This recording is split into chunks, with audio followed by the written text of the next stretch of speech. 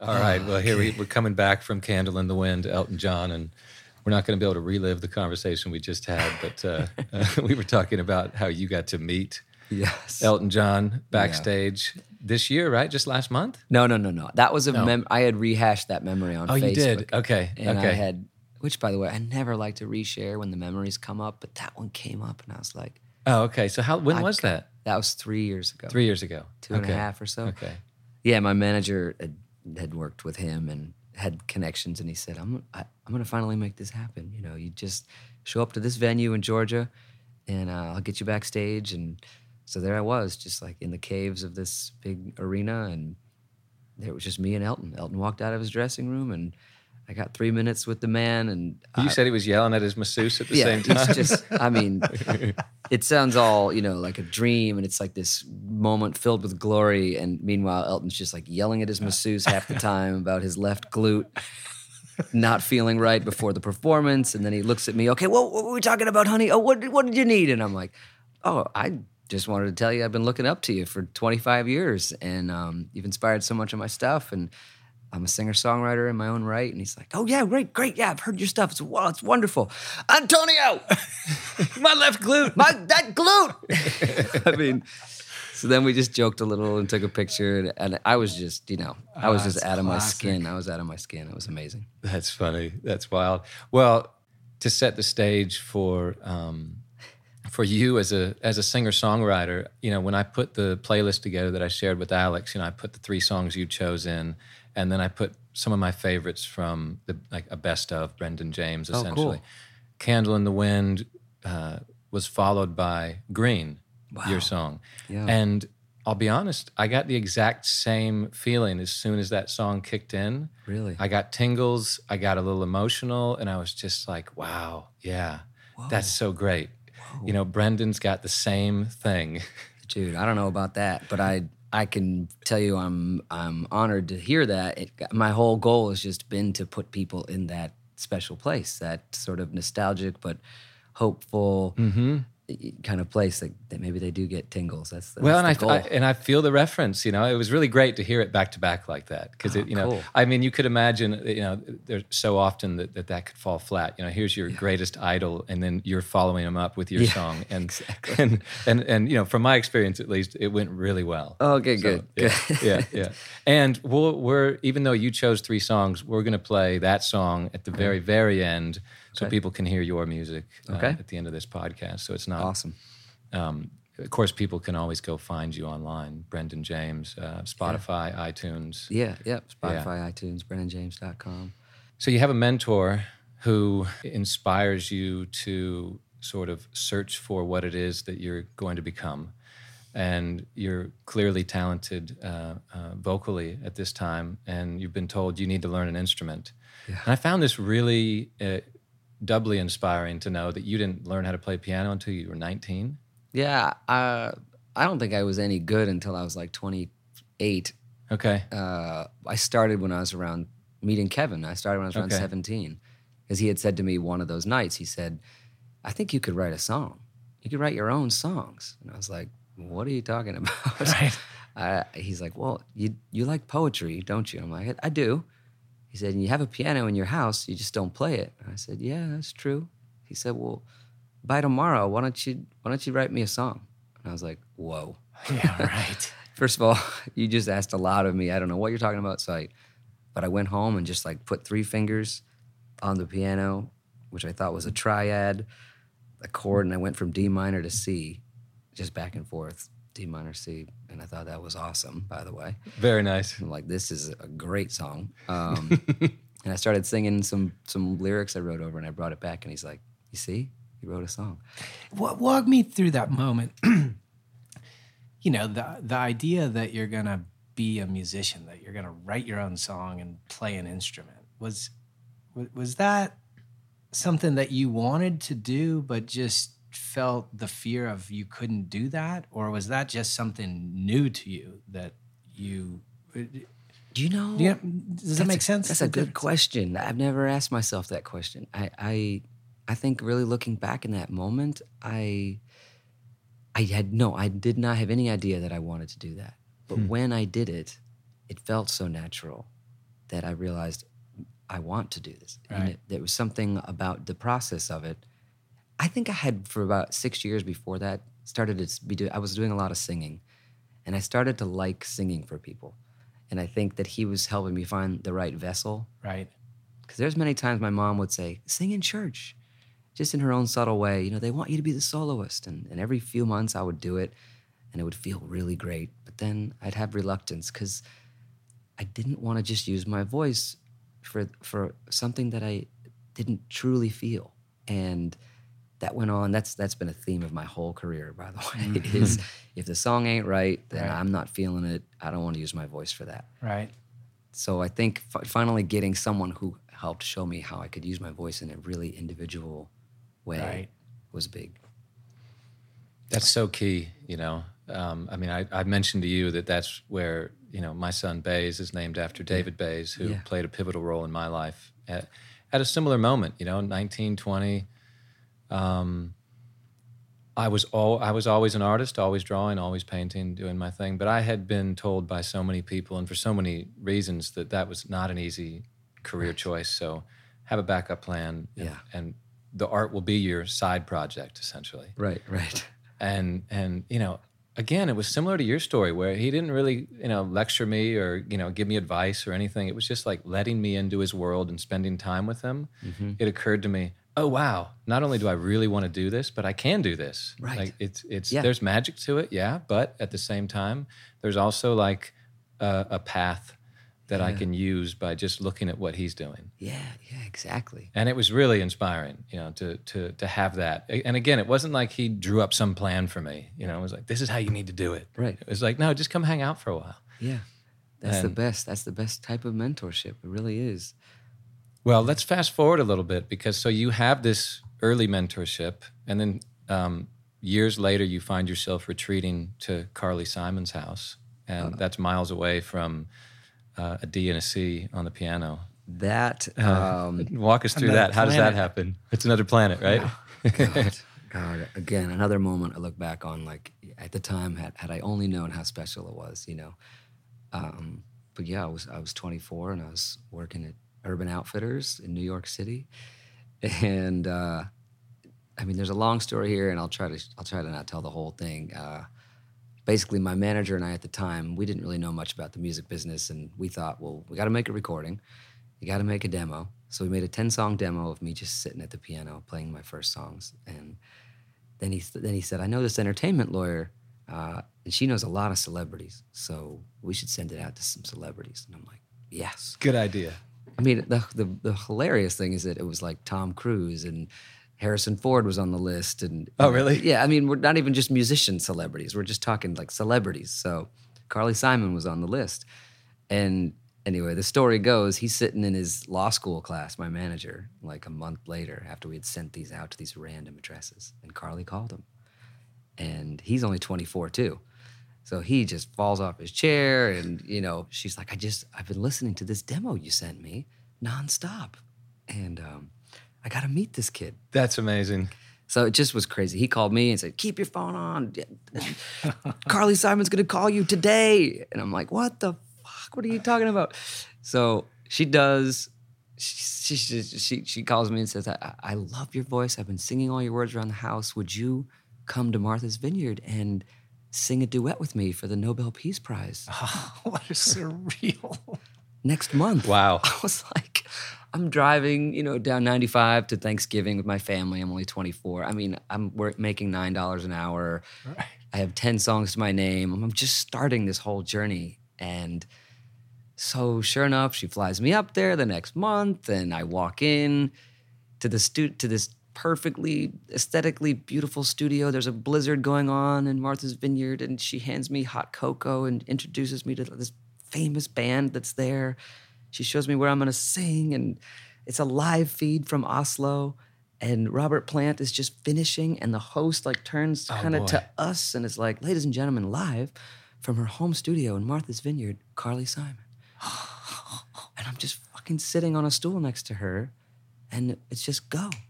And so from then on, we just had a nice little relationship for a while, and she kind of mentored me as well. And I got to stay at her house. And As somebody who doesn't have that talent. Like, is there any block in like just going, or does it just you channel and it's open and you're there? I mean, like What part of the process?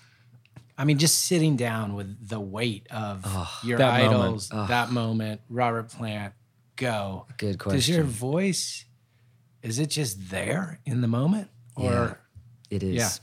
Wow. It can be shaky if you're too nervous for some reason, Right. but I think it's probably like anything, any human ability. I think in those clutch moments, if you're meant to do it, it does come out of you. Yeah. And the adrenaline really starts to pump it up.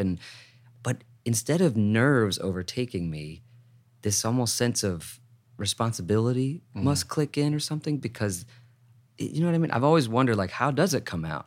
And like I said about the funeral, I just think it's supposed to, which is why I'm doing this for 20 years and why I've handled the hardships of it too, and taken all the ups and downs for those moments where I'm like, no, dude, this is it. You're supposed to be doing this. It's been proven to you time and again.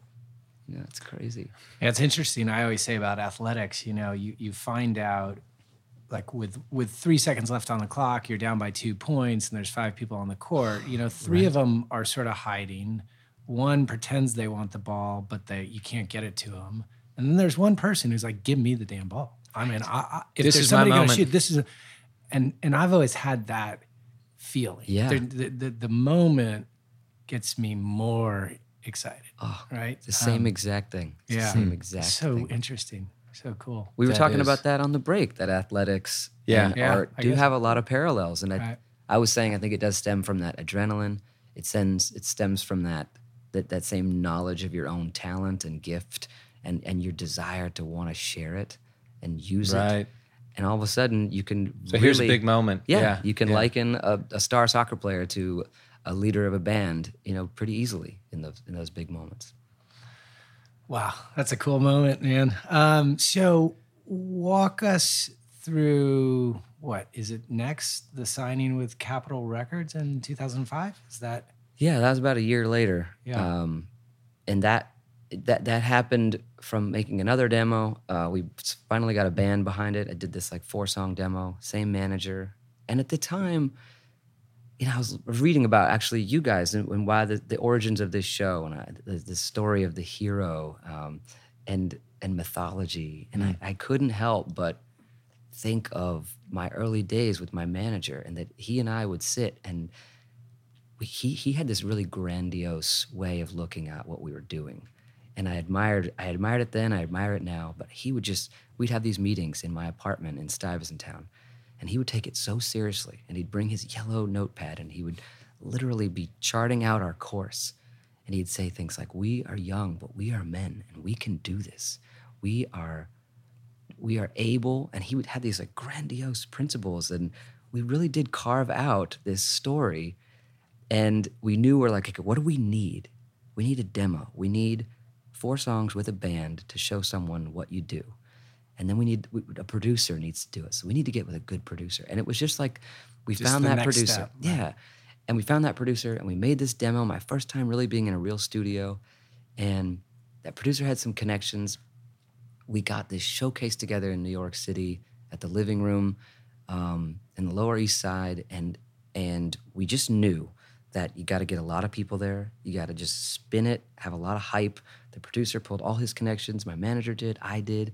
So it was just full house, and record labels came, like 5 of them, Nice. and just got this buzz going. And the EP was great. And so before we knew it, the A&R of Capitol Records was one of them. And he came to me outside, I'll never forget it, outside the living room. And he's like, we need you to come to LA. I mean, maybe tomorrow.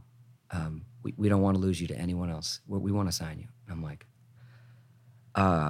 okay. And then a couple others had come to my manager and said, we're really interested in signing him. Who's he going to go with? And so we had these choices at the end of that night. Wow. And anyway, it was just, we had charted that out on paper together. It was so cool. So we ended up going with Capitol. I flew there that week and spent the next 2 weeks in Hollywood working on the contract. And anyway, it The was business side of it all. Yeah, yeah. So walk through sort of the business colliding with the artistic expression, your experience from that, how that shaped you post Capitol Records. Oh my gosh, the business of music. What a funny phrase. It's like they should call it the music hustle and not the music business. It's, to me, what I've learned is it's just so erratic, chaotic, and it's tough to balance for an artist, for sure. Is figuring out, because it's part and parcel with making your art. You have to figure a way out to get it out to the world and to monetize it and to make something that's lasting out of it.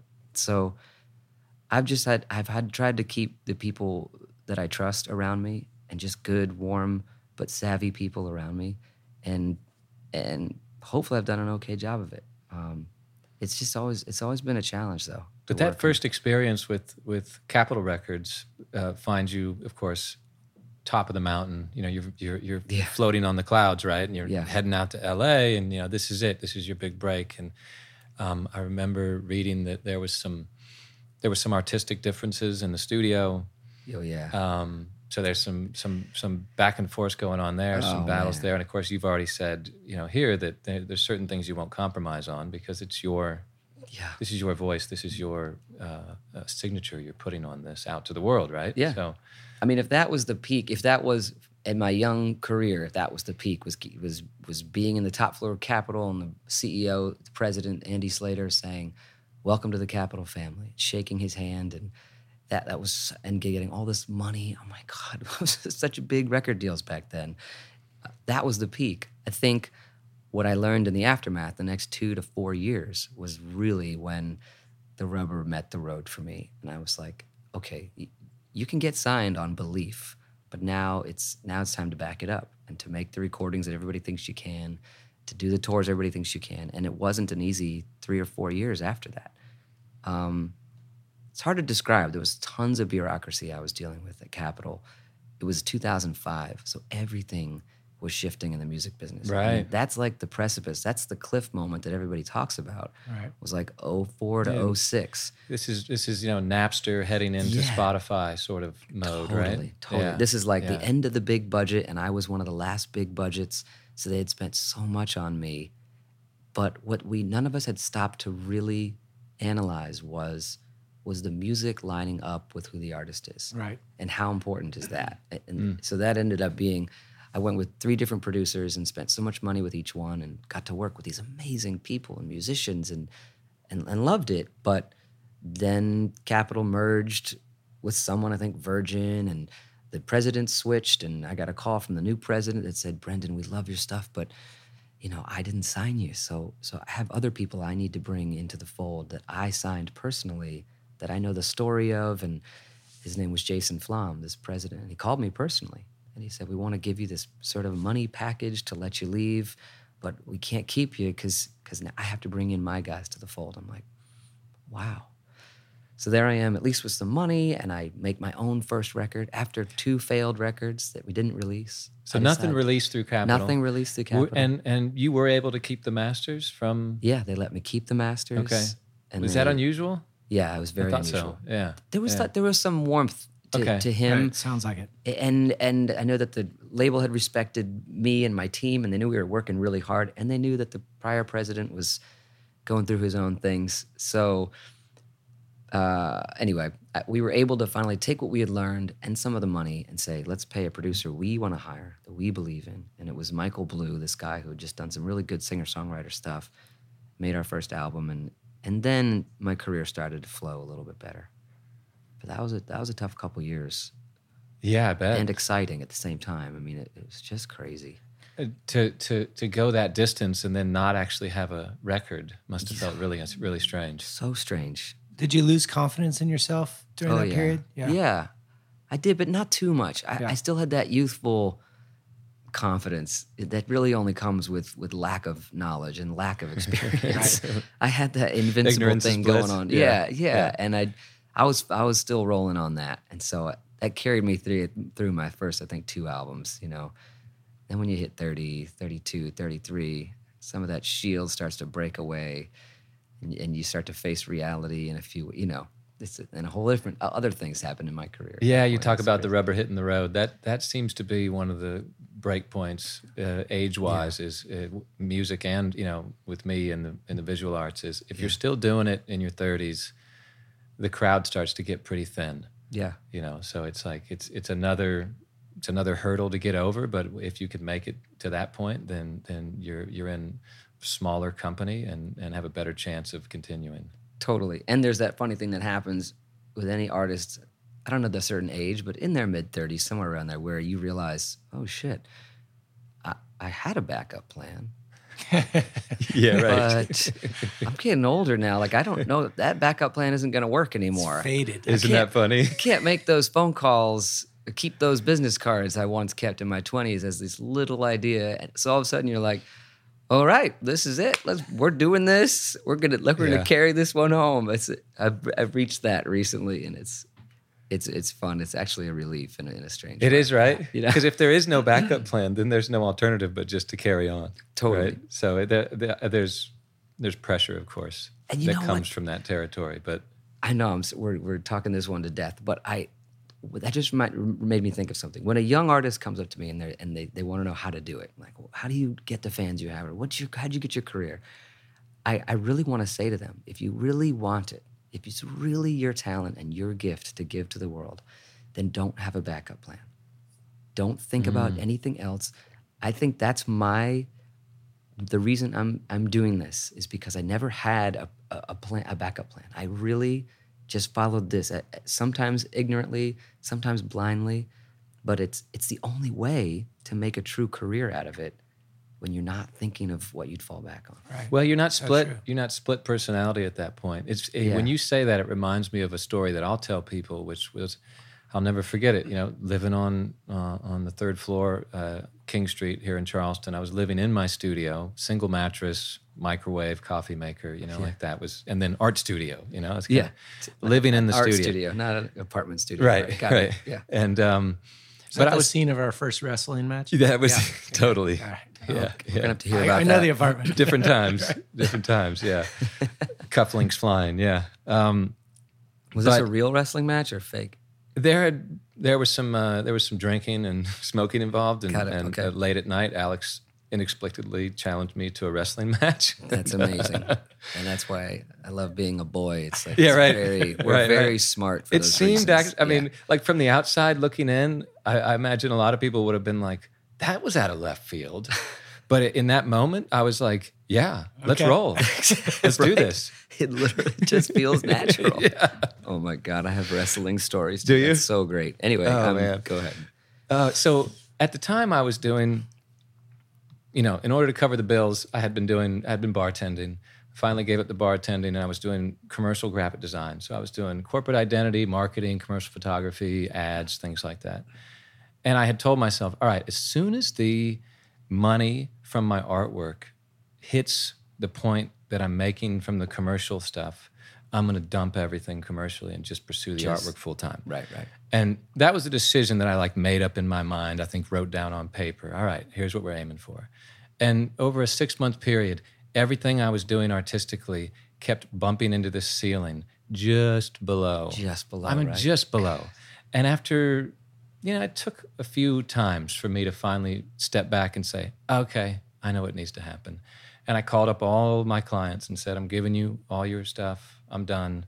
Thank you very much. And I'm just pursuing the artwork. Wow. And as soon as I did that, you talk about the backup plan thing, right? Yeah, yeah. As soon as I did that, boom, everything took off. Right. As Immediately. as opposed to living your entire life just below. Right. Because not only were you just below financial standards, you were probably just below your own fulfillment as well. Yeah. And that's even worse. Yeah. Wow. Because I know, not even just deep down, but on the surface at that point, I was starting to feel like the work I was doing commercially in advertising and communications was not only not really fulfilling me, I was good at it because I knew how to direct the eye and how to design things well. Yeah. But I felt like, it felt really awful to me to spend a career encouraging people to buy things that they just weren't even good for them, or that I didn't have any Yeah. passion about. Yeah. It just felt kind of like a hustle. Totally. And I just didn't want to do that anymore. So it was just such a relief to dump the whole hustle. Yeah. You're making me think of pop music in my life and how I have this like spectrum, and the second it gets beyond like a 6 in pop, I start thinking it's not gonna give people anything, and then it doesn't give me anything. Huh. So I'm like, I can't, no poppier than that. No because- poppier than that. No poppier than that. I want to get catchy. I want to get rhythmic. I want to fit in with some trends, but then there's like this spectrum for me, and I think it's probably similar. A 6 out of 10, is that what you're saying? That's Yeah. the pop spectrum? Yeah. All right. Yeah. Well, I like that. it's interesting transition because here you are transitioned into a musician, right? And the next conversation we're going to get into is a topic called sort of music won't define me. But before we do, we're going to tune out of this segment with a wonderful poet, musician, Bob Dylan, Girl from the North Country. Enjoy.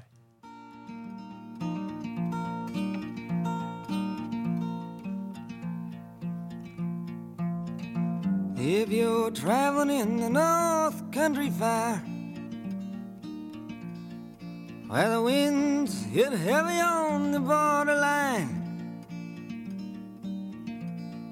remember me to one who lives there, for she once was a true love of mine.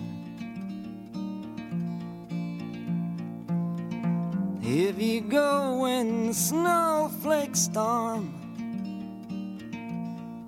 when the rivers freeze and summer ends,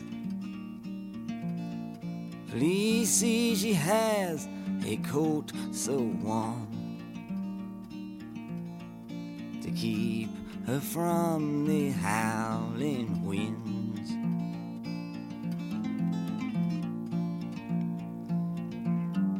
Please see if her hair hangs long, it rolls and flows all down her breast. Please see for me if her hair's hanging long, for that's the way I remember her best.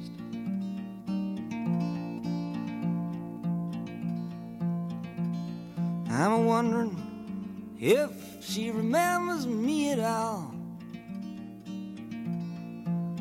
Many times I've often prayed in the darkness of my night, in the brightness of my day.